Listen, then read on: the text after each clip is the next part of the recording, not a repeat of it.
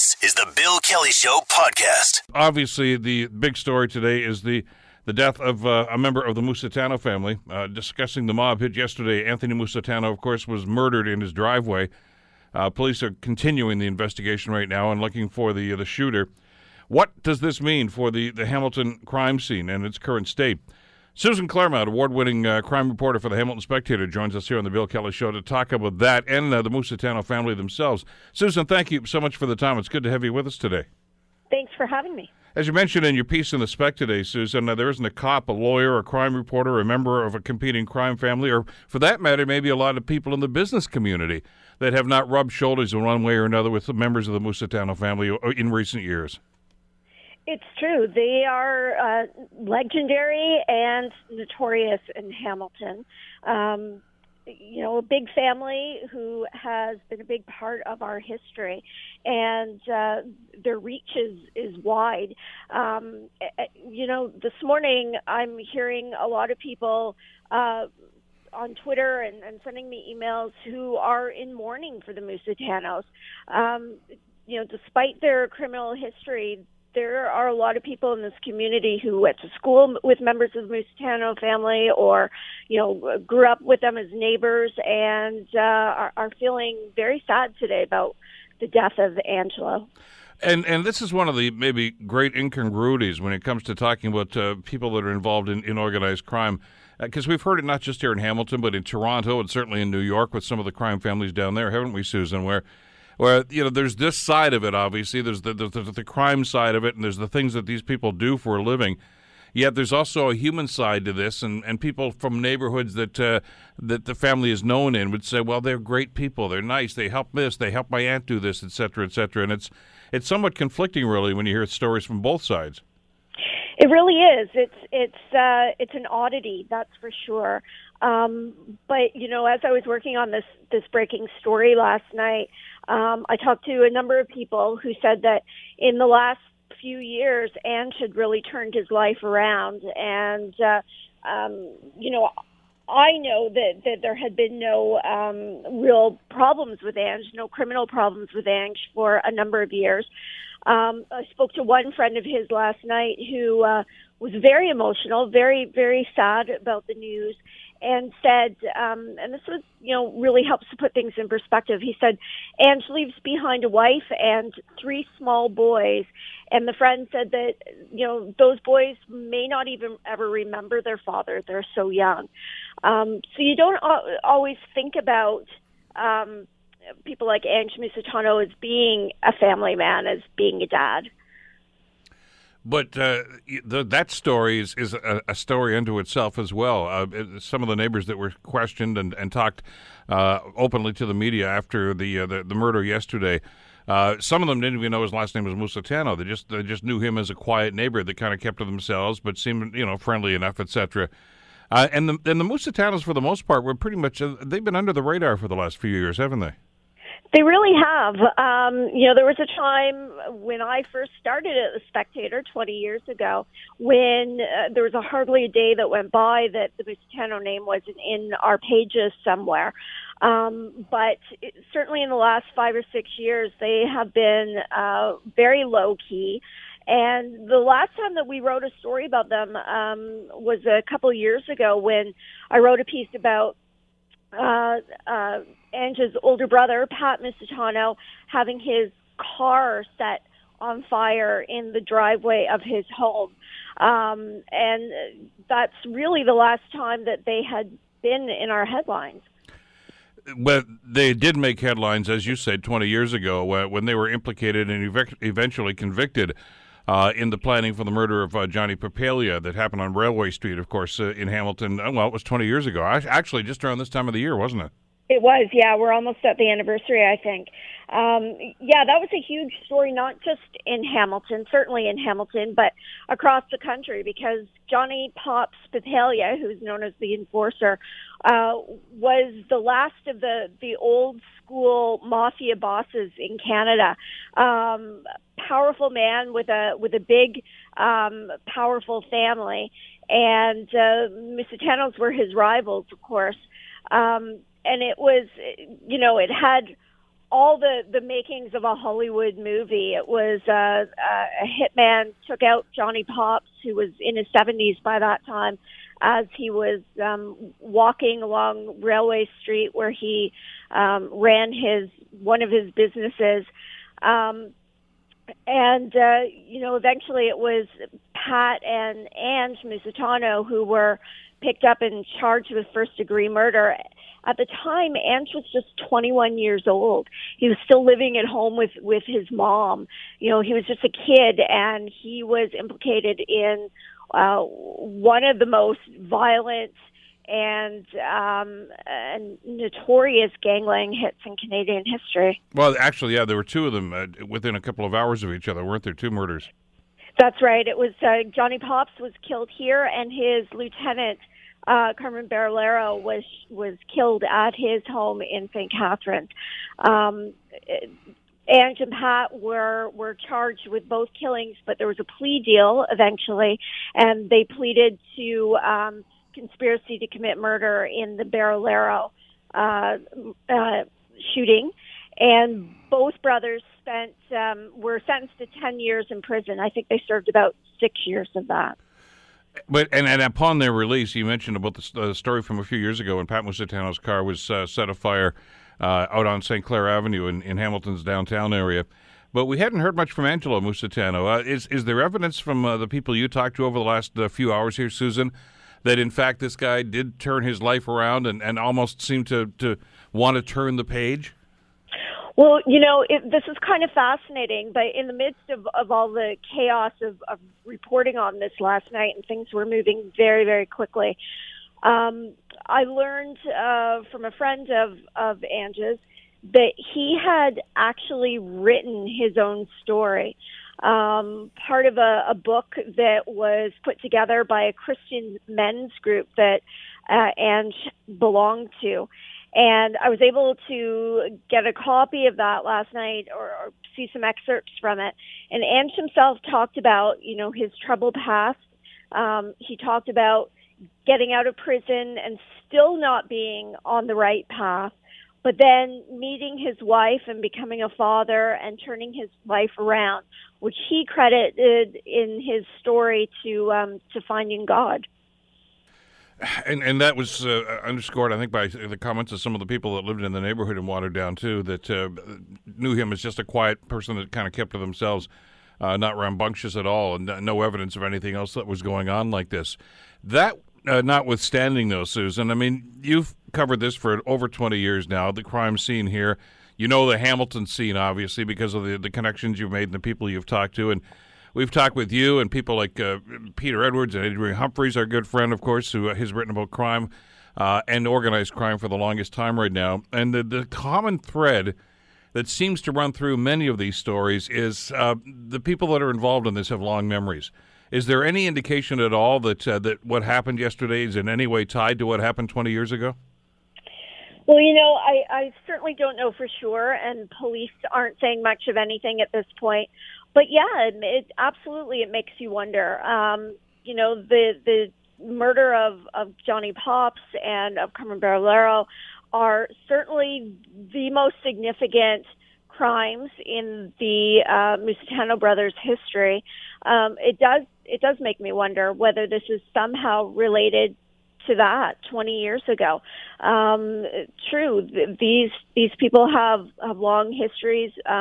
Revenge and payback is part of the history of organized crime in Canada.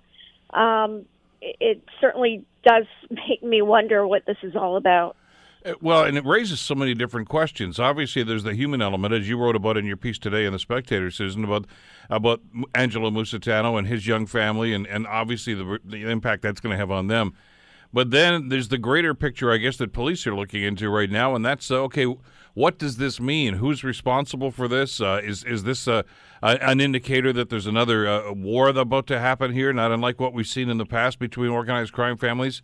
And obviously, if that is the case, who? Johnny Papelli has been dead for 20 years right now. Who was involved in this? I mean, it's a little mind-numbing to know that we could be heading down this road again. It's very true. I early after the murder yesterday, I started working my sources, trying to find out what was going on after I got wind that this appeared to be a hit on Ange. And one of the first people I spoke to said, and the quote is in my story today, said, "The war is on," meaning that, in organized crime, in the mafia, in these circles, that this won't end here. That there is almost certainly going to be attempts at retaliation, at payback, or, there's questions about the safety of Pat Musitano now. If someone was willing to take out his brother in his own driveway in a quiet, watered-down neighborhood, what does this mean for Pat?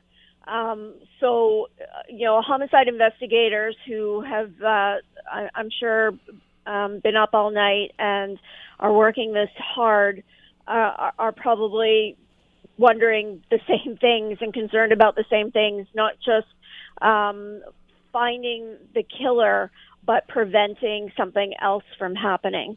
And that could go in so many different directions, couldn't it? And I know you touch on that in the piece today, Susan, that obviously police will be following up on leads right now, but you don't know who the players are at this stage. As you talked about in the column, I mean, the Lupino family was once big here, the Papalia family was big here, the Musitano family. Have we been lulled into a sense of maybe just thinking that, well, that was then, this is now, that stuff's long gone now? I mean, we hear about biker gangs and things of that nature happening, and that seems to be where organized crime is going. But that whole idea about the mafia and everything, that's bygone stuff. This is a clear reminder that it's not bygone stuff. Well, it is. It's a bit of an eye-opener because you're right. I mean, traditional organized crime, which is the term often used for the Italian mafia or the mob, hasn't really had a lot of limelight in Hamilton in recent years. It has in other places, Montreal, for instance, Toronto, for instance, and my colleagues, as you mentioned, Adrian Humphreys and Peter Edwards, have written whole books on that. But here in Hamilton, after the murder of Johnny Pops and the pleas by Ange and Pat, there just hasn't been a lot of that we've been aware of. The attention has turned towards other kinds of organized crime, like biker gangs or street gangs. So it'll be interesting to learn more about what actually is happening under the surface here. And therein lies, I think, the concern that we have, obviously, is it's almost as if this is obviously an ongoing investigation, and police are pretty tight-lipped right now about what they're looking at and who they're looking at this stage. But do you get a sense, Susan, from the people you talked to over the last 12, 15 hours, that there's this anticipation of the other shoe dropping here? Well, what's going to happen next? There certainly is that concern. The war is on is not a comforting thought. So, I imagine that it will be all hands on deck for Hamilton Police and, as well as the homicide unit, the other units, the intelligence unit, the guns and gangs unit. There may be a lot of other officers pulled into this. And as you found out in the investigation of obviously the Papalia death 20 years ago, and that's still fresh in a lot of people's minds, I guess, there are sources, there are people that will talk. So you got to think at some point, rather clandestine or not, that police are going to get some indication as to where this is going and who may be responsible for this. Absolutely. I wouldn't be surprised if they have leads on it already.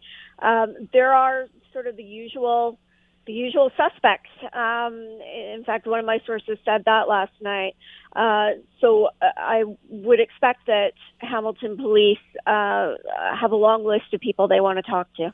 There's a interesting aspect to this, too. And when we've talked with you about this and Peter and Adrian in the past and other people like James Duber and others that have written great books about this, there's an allure to this that it's like watching a car accident. You're not supposed to look, but we seem drawn to these sorts of things. Well, it's true. I mean, it's for one thing here in Hamilton, it is an inescapable part of our history. Going way back to Rocco Perry, to rum runners, it's just part of the fabric of our city. The Musitano family, this is generations of organized crime in that family, which is, has been well documented. It's part of the history of our community. So I think we are very fascinated by it. And because it's so secretive, because Hollywood has glamorized it, you can't think about this stuff without thinking about The Godfather. I think there is absolutely a fascination with organized crime, and especially gangland killings like this. Well, I just had Trevor Cole on the program a couple of weeks ago, whose book, The Whiskey King, about Rocco Perry, just was released a little while ago. It's a great read, by the way. And as you mentioned in the piece, I mean, the Musitano family is well known in this community. Many people listening to this show right now went to school with some of them or maybe did business with them. Pat was a successful restaurateur in this town for a number of years as well, and a very outgoing, gregarious individual, and people are kind of conflicted about their feelings about the family because of that.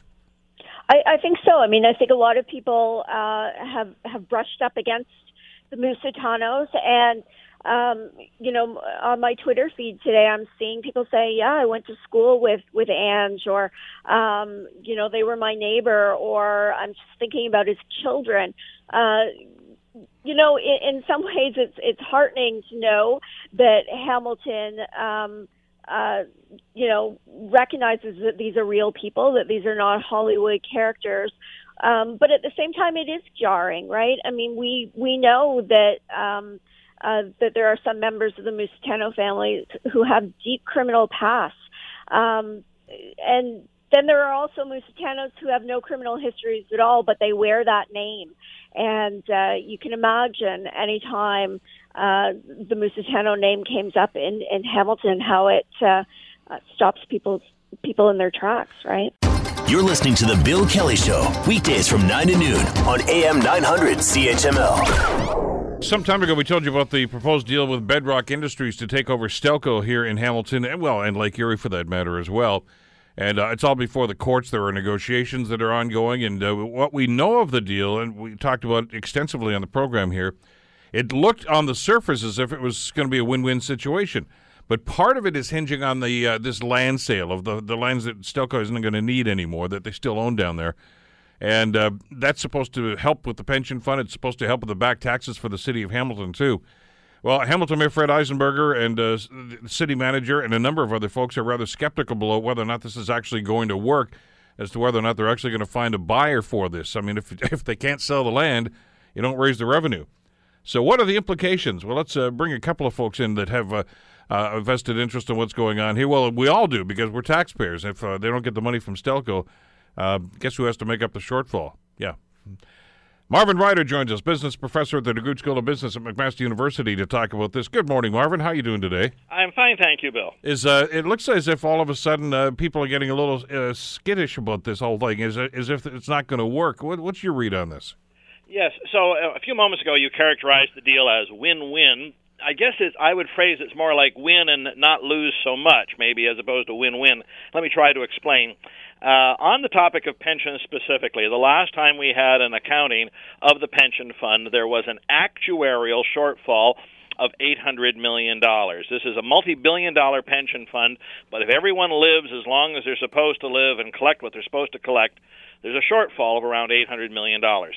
Bedrock, in taking over Stelco, said, we don't want to be on the hook for that. We didn't cause this problem.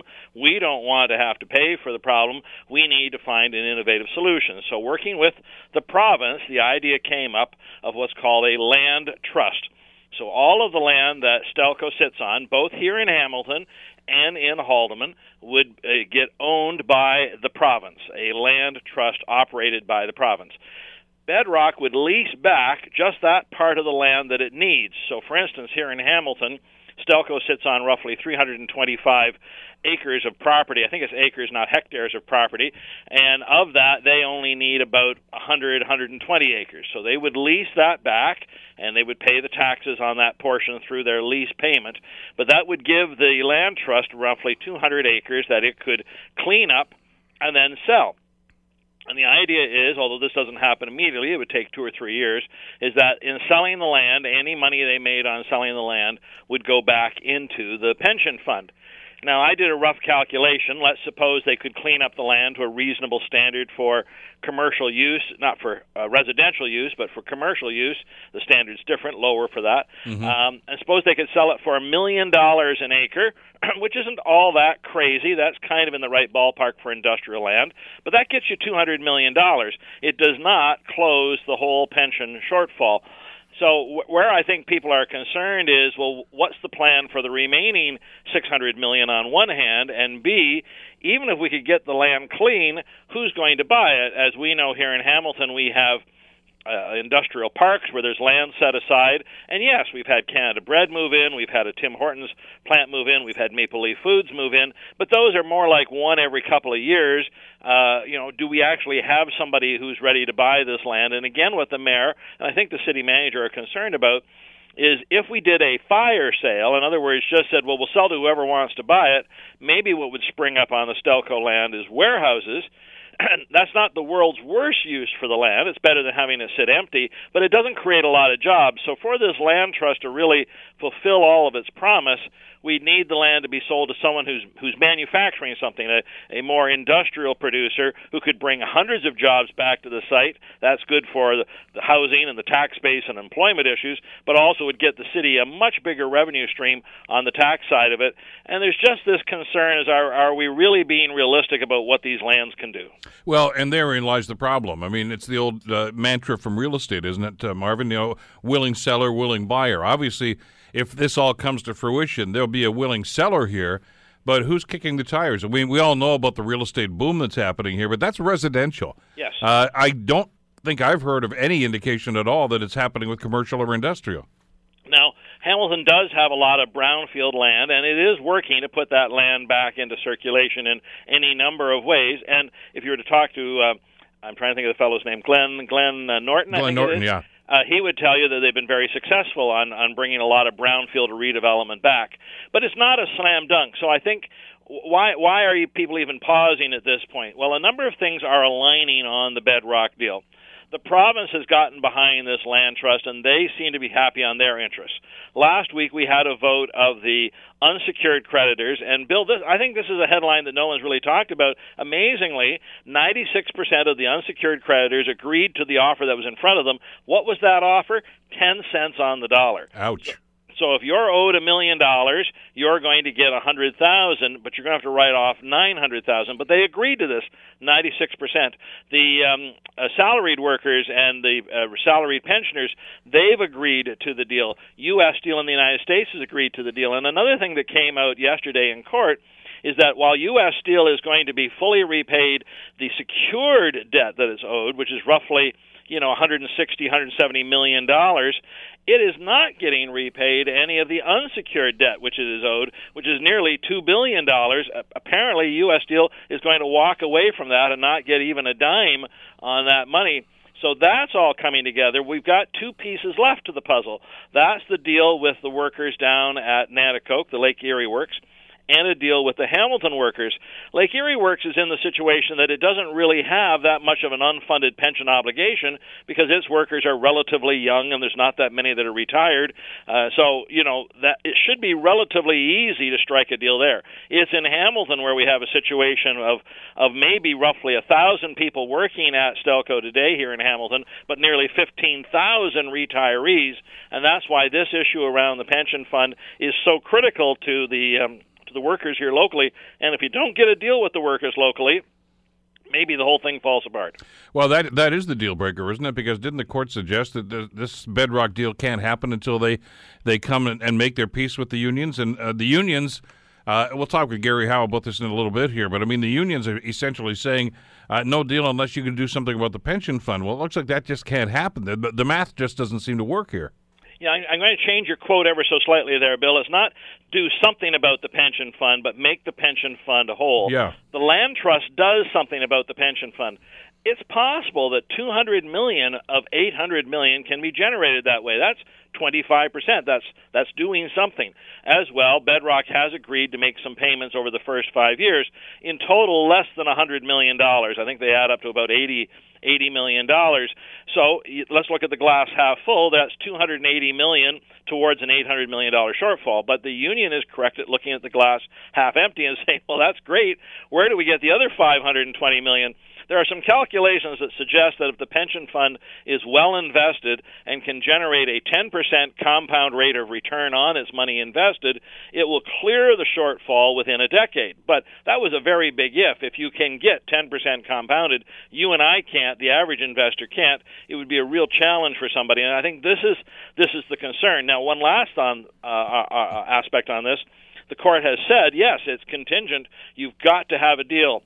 I am curious, though, that if the court got a deal with everybody but the workers here in Hamilton, and if the workers here in Hamilton were seen as not really negotiating, just drawing a line in the sand, would the court order something? If they've got every other piece to this puzzle solved but the one, would the court order something like, say, binding arbitration, where you put your best deal forward, you put your best deal forward, somebody will pick between them, and then off we will go? I just don't know, but this has been going on for nearly 3 years, and I know the court wants to wind this up one way or the other. All right, I want you to do a little crystal ball gazing for us, if you could, Marv, on two fronts. First of all, and I know it's sometimes a fool's game to start to predict markets, but do you see a viable future for that return on investment that they're expecting to get on this? And secondly, I guess when you come into something like this, let's talk about maybe one of the main factors in this whole issue, the price of steel itself, because, if that starts to bottom out again like it did some time ago, all bets are off. Right. Well, let me deal with your first one. Sure. Can you generate this kind of return and can make the pension fund whole? The answer is yes. We've already seen this with other pension funds, and even here locally. Here at McMaster, we have a pension fund and an endowment fund. All that money gets left to the university to pay for scholarships and what have you. All of that's what's called an endowment fund, and it suffered dramatically after 2008-9. But now here, roughly a decade later, 8 years later, they're almost back to full. Not because we've thrown a lot of additional cash into the funds, but they've been very carefully invested. Hospital of Ontario Pension Plan, it was in the news, but before we get to the news, it is another one that was underwater, and again, through careful investing, back to full. We've seen this with the Teachers Pension Fund, even the Canada Pension Plan. All of those funds, through careful investing, have been able to fill themselves up. It actually is a bit of a quandary to me why the Stelco pension fund hasn't done a better job. It's been stuck at an $800 million shortfall for about 3 years in a row. My gut feeling is I would be changing the investment managers. There's money to be made now. The markets have been returning. The American market's been growing. If it's properly invested, yes, I think you can get 9 or 10%. We saw last week with the Hospital of Ontario Pension Plan helping to bail out Home Capital, which is its own story unto itself, but they were able to advance them $2 billion, Bill, at a 22% rate. Wow, if I've got those kinds of opportunities as a pension fund manager, I'm interested. So I think it's possible to do. Your second question, though, is the bigger question. In the Monitor's report that was filed yesterday in court, he had a graph showing the price of steel over just the last 3 years. And, Bill, it looks like a heartbeat the way it moves. At the highest, it was $700 a ton. At the lowest, $459. Right now, it's at roughly $650 a ton. That's why for the first quarter of this year, Stelco made money. It was a profitable company. And I know what all the union members are going to say is, see, look at that quarter. You just extend that forward. We've got a healthy company. We don't need to talk about a bailout. But it is just 1 quarter, 3 months. And if you look at that graph, I would hate to try to predict what the price of steel is going to be a year from now. It could be $750 a ton. It could be $450 a ton. And that's the problem with this business. So much of it is tied into fixed costs. It really depends on what you can sell it for, and you're not in control of that. Other forces drive the price of steel. You're listening to The Bill Kelly Show, weekdays from 9 to noon on AM 900 CHML. So how does the union respond to this latest event, and, of course, what's going to be happening and going forward? Gary Howe is the president of United Steelworkers Local 1005 here in Hamilton, and he's with us here on the Bill Kelly Show. Good morning, Gary. How are you doing today? Good morning, Bill. There's a business case. There's the pension issue here. There's so much going on right now. And it's now some skepticism you're hearing from the city, Gary, from Mayor Eisenberger and others, that they're not sure this is such a great deal for the city or for the pensioners. What's your read on this? Well, Bill, nothing's really changed in the sense of what's going to happen with the land or people's view on it. I think, if you just look at how long it's going to take to develop ideas on the land, I think that's what people's concerns are. There's no doubt that going down the road, things are going to happen on the lands, on the Stelco lands, and people are going to make money off those lands, and there's going to be jobs. It's just a matter of how long does that take for that to happen, and who's going to make the money? Because what a lot of people are saying is it's the pensioners that developed that place and built the place that should make the money along with the city. So I think the city's concerns are, and we've met with them, I think everyone wants to work towards a plan that's best for us and best for the city. And the view is, over a short time, and 5 years really isn't a long time. We've been in bankruptcy almost 3 years, right? So if people can keep that in mind, to develop, to have a good land plan, that might take 10, 20 years to get things in place. And there are things you can do in the short term to try to, make as much money as you can off the land. But I think, the city is interested in doing the right thing. And, obviously we want to do what the right thing is for our members, both past and present, right? Because we view, and you've heard me say it before, that there's availability for a lot more than 500 jobs down on the land that, where Stelco was. Marvin Ryder just mentioned a few minutes ago about how since this whole thing started, Gary, that a number of other pension funds that were also adversely affected back in the recession have started to gain ground. As a matter of fact, some of them are whole again now. The Stelco pension, not so much. Is there a concern about the way the fund is being managed right now? Yeah, actually, I heard what Marvin said. I was on the line when he said it. And the difference is that, I'm fortunate because I'm in a position I can see these things, that a lot of people were forced to retire, or they feel they were forced to retire when U.S. Steel bought us and shut us down. So you had a lot of people that were in their early 50s that retired that weren't ready to retire. So when the actuarials look and do their actuarial reports, that puts a huge strain on your pension plan and on the what's called the unfunded liability for the solvency, because you had these people retire where normally they would have worked till they're 59, 60. That would be what the norm was, and that's added a lot of strain. See, we have almost 2,000 people that are under 65 that are retired, and that's quite high. The Bill Kelly Show, weekdays from 9 to noon on AM 900 CHML.